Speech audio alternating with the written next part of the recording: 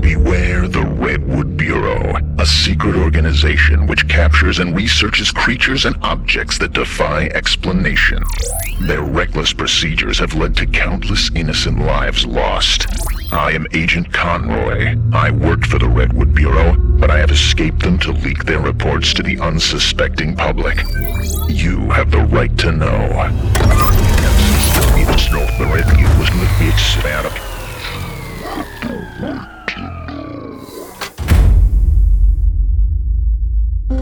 Redwood Bureau Phenomenon 0080. IMPRINTER.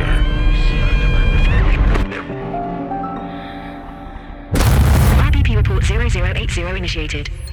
At some point in our lives, we all find ourselves with a little keepsake. A dose of trauma we carry with us forever. Trauma which wakes us up from time to time just before a delightful slumber. As a former agent of Redwood, you likely won't be surprised when I tell you I have many of these keepsakes.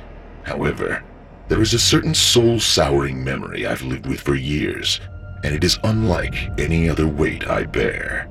We interviewed the first source of Phenomenon 0080, aka IMPRINTER, in 2018. The 21-year-old man had been days away from execution after 16 months on death row. He had been convicted of mass murder, allegedly taking the lives of 5 college students in the same night, his own classmates. Redwood, working closely with the FBI, sent me as a shadow agent to look into the FBI's investigation of the murders. Sure enough, the evidence pointed not to the killing of 5 people by a single human being. Rather, the killings were done by some sort of phenomenon.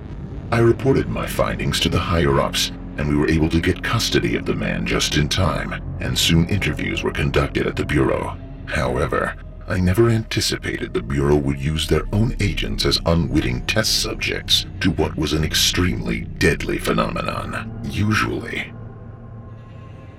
after evidence of a phenomenon was gathered, people higher up on the chain than agents and researchers, known as administrators, would estimate the danger level of a phenomenon before testing or collection began. In this case, we were to interview the inmate in a low-security environment. I thought this odd considering the phenomenon had killed 5 people in a single night, but I had no choice. Agents who disobey orders are killed by the Bureau, and their brains collected. The Bureau keeps hold of all data pertaining to their research, even if that data exists only in a person's brain. The interviews began. I oversaw the questioning. The inmate was strapped to a table securely, while another agent and a researcher interrogated him. He wouldn't talk. He only frowned and shook his head from time to time.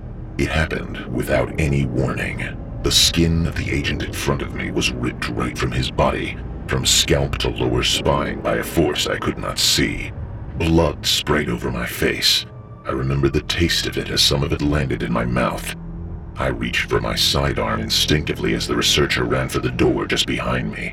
The inmate strapped to the table cried, tears pouring down his face. I broke a small glass case on the wall and slammed my fist into the button underneath. An alarm sounded throughout the entire facility. When I turned to leave the room, I nearly slipped on the now dead researcher's blood. His scalp had been peeled back and his neck wrung out like a wet washcloth. I don't know how I managed to make it out. I guess I had won that lottery. The invisible phenomenon attached to that man had chosen me as the last target. I escaped with my life simply because I'd been last on the list. My co-workers, however, became messy red piles of research for the vile Bureau. I could vomit now recalling this event to you. For now, I'll share with you the transcript of the follow-up interview after the man in 0080, which followed him, were moved to a high-security environment. This is from the portion of the interview in which he explained to our researchers where he first discovered IMPRINTER.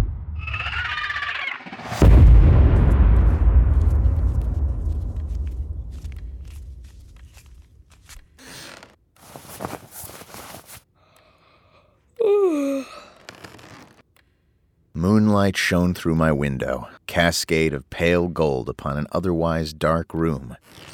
I lay in bed, unable to welcome sleep.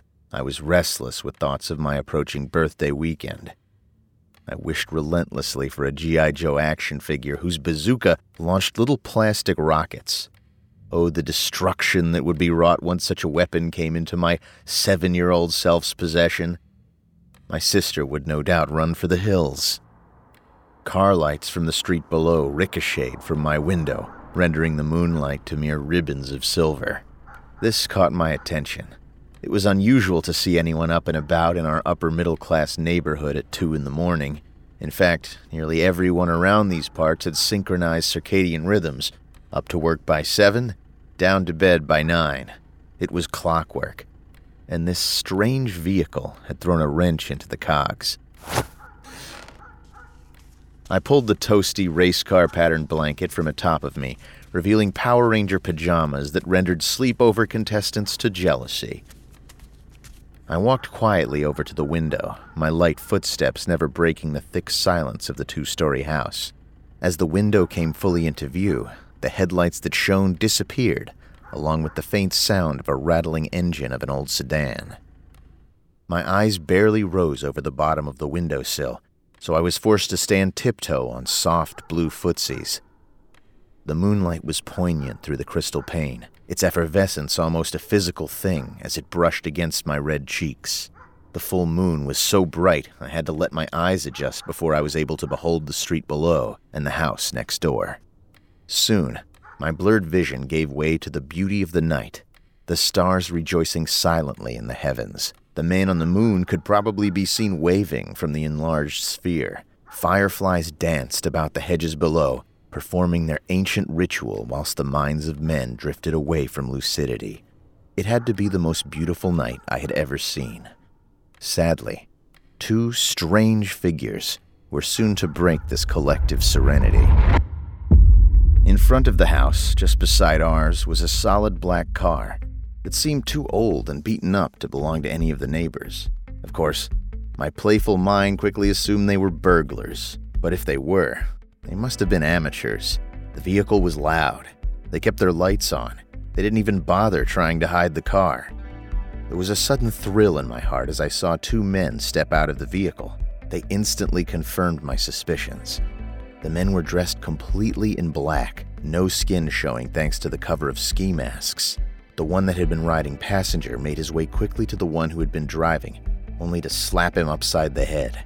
I suppressed a giggle. Should have turned the lights off, I thought. They proceeded to pull 2 large duffel bags from the back seat of their car. They couldn't have made their intentions more obvious as they walked to the side of the house with the bags in tow. One of them turned backward, nearly giving me a heart attack as he gazed right up at my window. I jerked my head down, the intrigue of watching the thieves quickly gone as the situation came a little too close to home. I cursed myself under my breath and hoped against hope the man hadn't seen me. I waited several painstaking seconds before just barely rearing my eyes above the windowsill. I sighed with relief. The one that had looked up at me was awkwardly trying to fit through a window that hadn't opened completely. The other was still outside, pushing on him to force him through. I continued my vigil and noted mentally that I should be more careful. Finally, the thief fell with an audible thud. The man who was still outside looked around, mild panic apparent in his demeanor.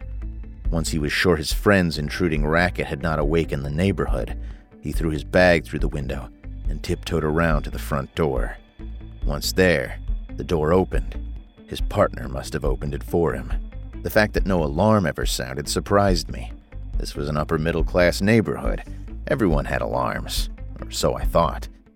The lack of an alarm there was not an unrealistic idea, considering the owner. Mr. Folly was exactly how you'd picture an old geezer, cranky with years of survived war under his belt, lonely yet unwelcoming to any strangers, arrogant, assuming his ways were more correct than others. He was what my father called an ass of all trades. No one bothered him, and for the most part, he didn't bother us, though there were times when the length of our grass was apparently life-threatening in his opinion. He always freaked me the hell out. Sure, he was angry all the time, but it was his appearance that rattled me.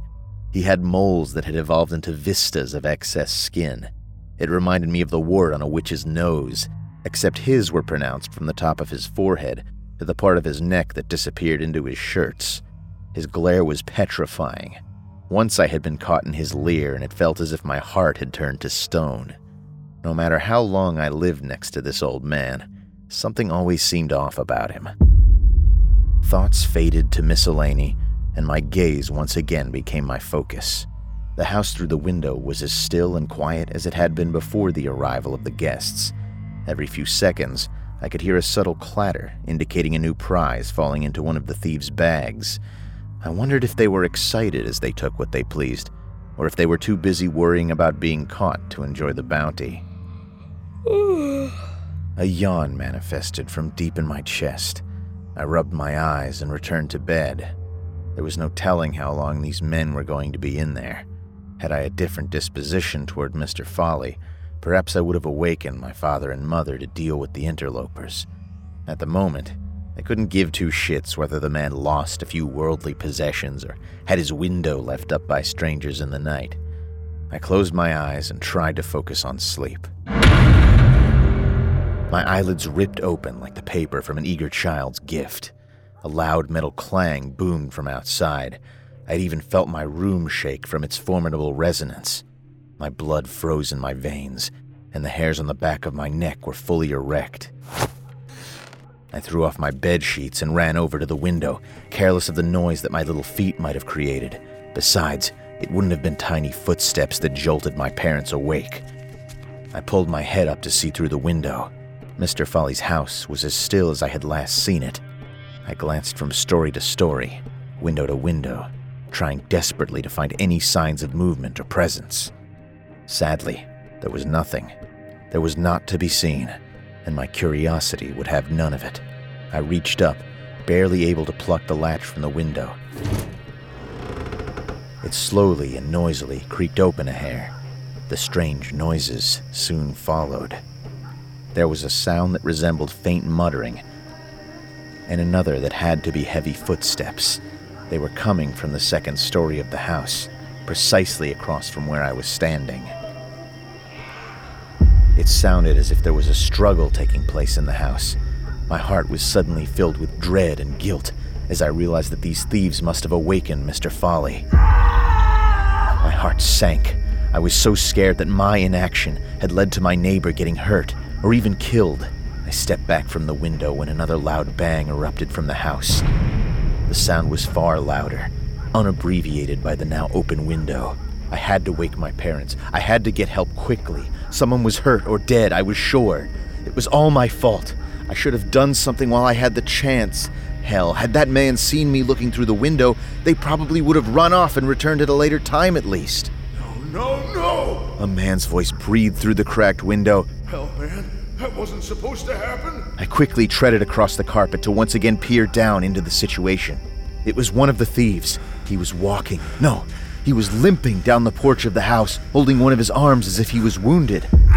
He came to two needless steps that he had once skipped over with ease. This time he tumbled down. That was when I saw the dark spots behind him, spots that hadn't been there prior. They looked like wet spots. It was only when the man got up from his fall that I was just barely able to see their color against his black shirt, the faintly familiar color of blood. The thief bounded awkwardly the remaining distance to his car.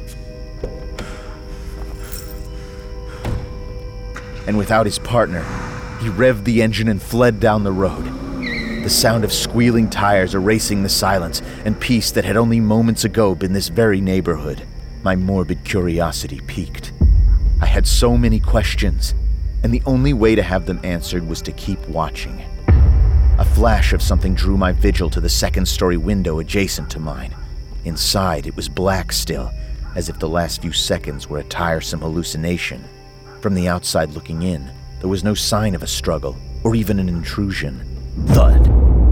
I nearly fell to the floor, but I caught myself, unable to look away. A hand bound in now wholly worn black gloves had slapped itself against the window. Inside the holes that peppered the gloves, I could see blood and bruised skin.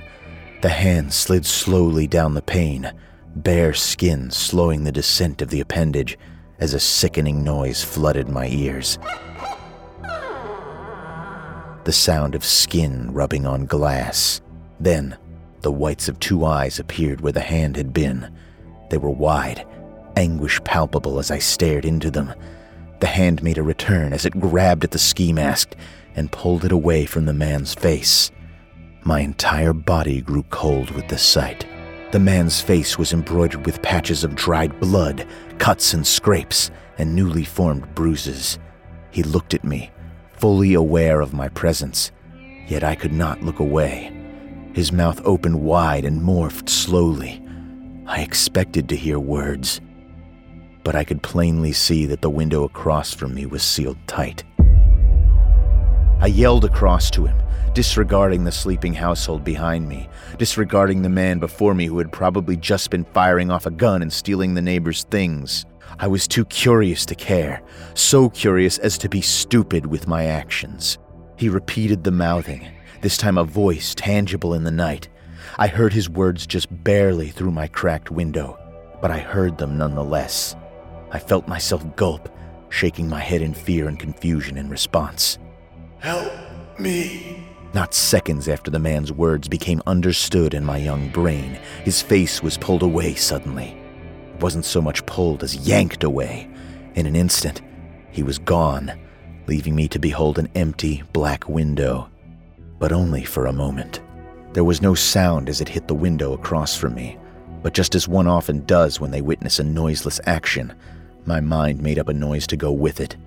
A sickening, splattering noise. What had to be a pint of blood splattered against the glass. Initially, I flinched, but as I realized what that ominous substance had to be, I proceeded to vomit all over my pajamas. My stomach felt alien sensations, a queasiness formerly unknown to my young self.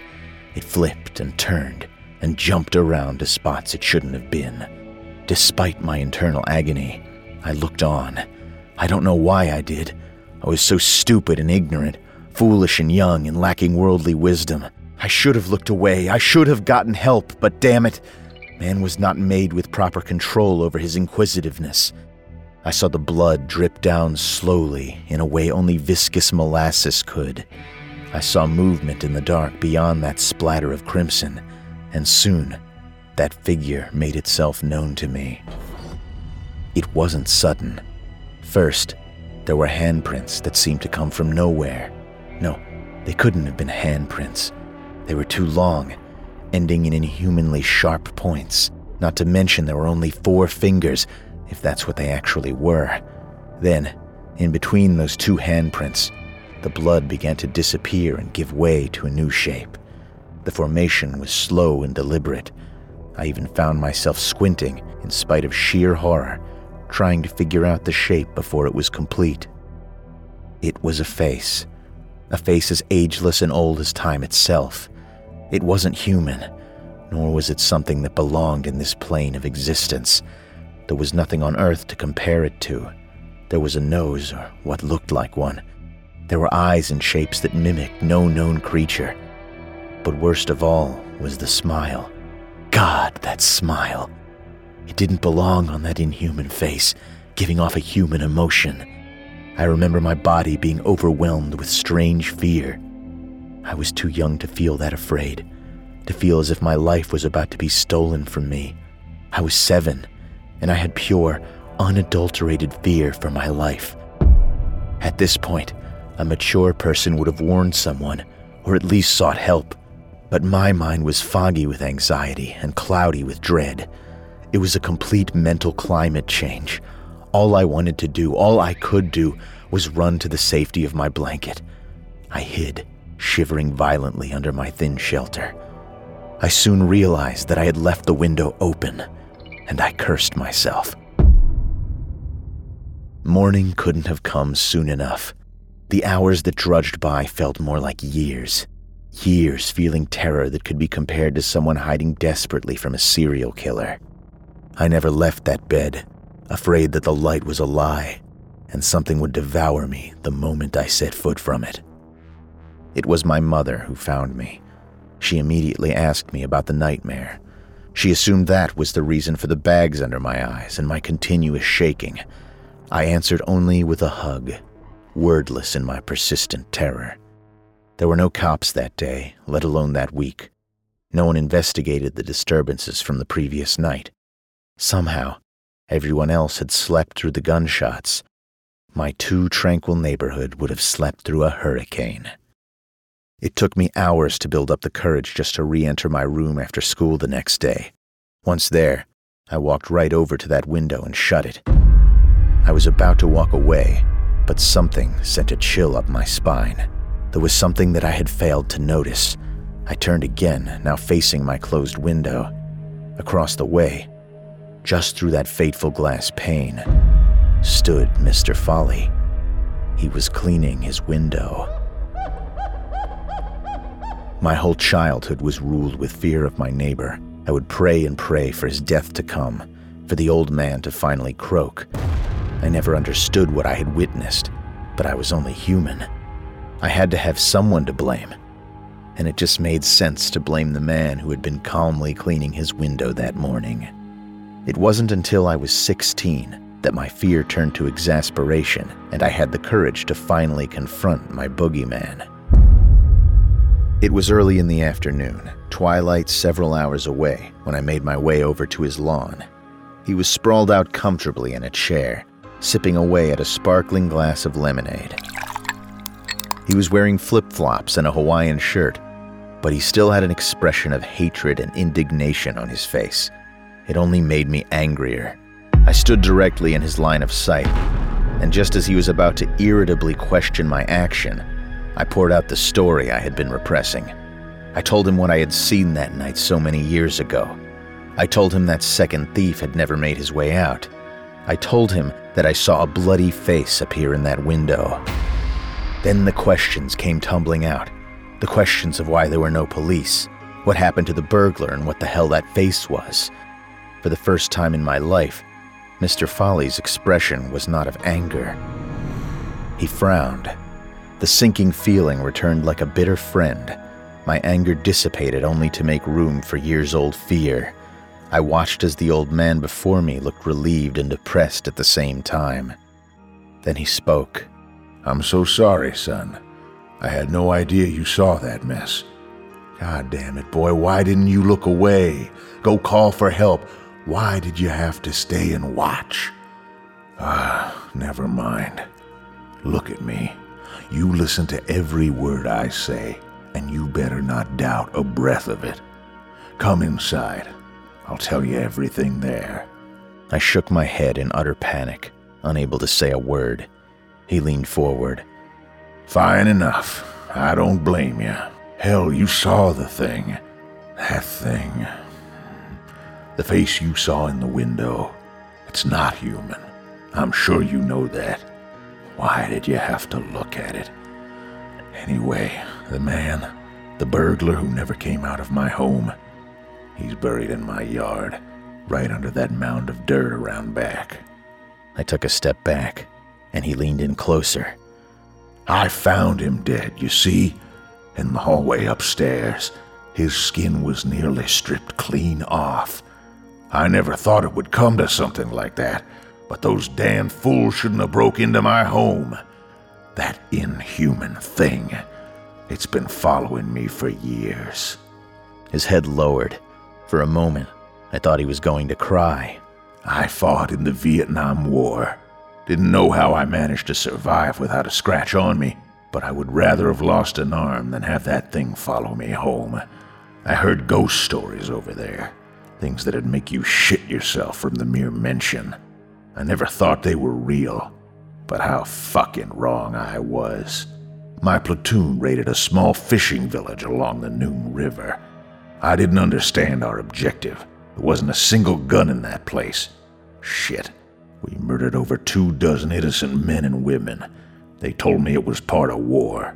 They kill us, we kill them. It was on our way out that something didn't feel right.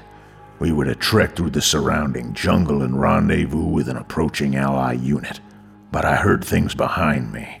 Of course, I thought it was a fellow soldier, or maybe even a tiger, but this thing just didn't make the same noise as a natural creature. Then, The bloody handprints started showing up on trees. They would show up from as low as the base, all the way up the damn canopy. I tried to shake it off, tried to keep my objective in my head. I shrugged it off as just another part of war. Sounds in the jungle, blood in the trees. Someone must have escaped the slaughter, I told myself. It was when I came upon a small pond that I saw it. God, I was so thirsty. But I should have waited. I'd give anything to go back and tell myself to wait. Because when I looked into that water, it wasn't my face that I saw. It wasn't human either. Must be something about it being seen. Attaches itself to you. Bonds itself to you until it's fed a soul. That's the story I heard over there. It's a demon. No more, no less. Unfortunately, the war was over before I was able to kill another man and lift the curse. God, all these years I thought it was satisfied with that thief's soul and finally left me. If anything, I thought it might have attached itself to the one that got away. He lunged at me, grabbed me by my lower arm as I stood there. I was shaking. Needless to say, I tried not to believe him, but the scared child in me was quivering in trepidation. I was wrong.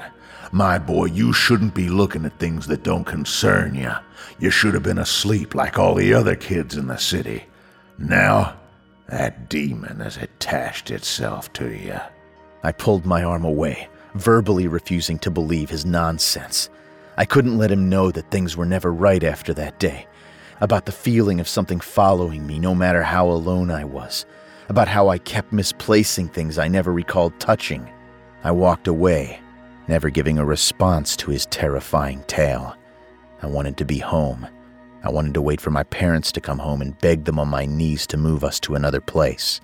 Anywhere would be an improvement from the hell I had been forced to live in. At home, I stormed upstairs and slammed my bedroom door shut.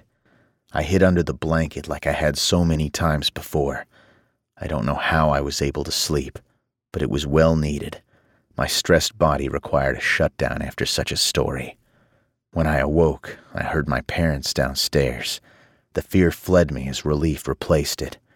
I was happy they were home, that I didn't feel alone anymore. I was anxious to go downstairs, to join them for dinner and plead my case for a quick move. I yawned and stretched, a pressure in my abdomen taking me to the bathroom. I relieved myself and tried to wash my hands. I just never got around to it, because in the mirror, I could see a bloody handprint on my reflection. I screamed and fell onto the floor, watching in horror as an otherworldly face encompassed in blood smeared itself onto the mirror. I looked not into the spaces where its eyes were, nor did I look at the nose that didn't seem completely right. I was too busy looking into an all too familiar smile.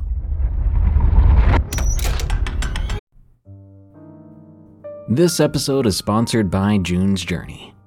What is horror to you? Monsters? Murder? Mystery? Well, if human monsters are your thing, June's Journey is the game for you, albeit in a more lighthearted tone. June's Journey is a hidden object game with a thrilling murder mystery set in the roaring 20s. You play as June on the hunt for your sister's murderer. Discover clues through exciting hidden object scenes with beautiful and atmospheric illustrations and music. Victory brings you closer to new plot points and suspenseful answers. When not hunting for clues, you can customize your own luxurious estate island with gardens, buildings, and decor. Or chat and play with or against other players too, in the Detective Club, where you could even put your skills to the test in the Detective League. June's Journey is both relaxing and fun to play.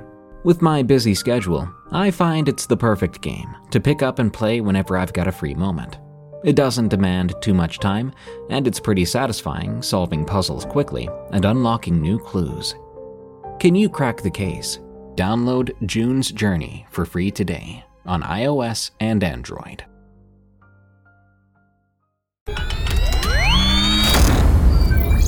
RBP-0080 otherwise known as IMPRINTER, is an invisible entity which only reveals itself to certain people and only when it is ready to leave its current host. Those who see IMPRINTER's physical form become imprinted. From then on, the phenomenon is stuck to that unfortunate soul. 0080 kills indiscriminately and without warning of any kind. To this day, Redwood researchers have not figured out when it chooses to attack, but they have figured out why. After that initial researcher and agent were killed in front of me, their bodies were heavily examined. It was found that a liter of blood was missing from each body. Further human and animal experiments revealed IMPRINTER has no desire to harm simple animals. It seems to absorb or drink the blood of human victims. It is not currently known if the phenomenon requires the blood to persist. Over the years, 0080 has imprinted on over a dozen different subjects.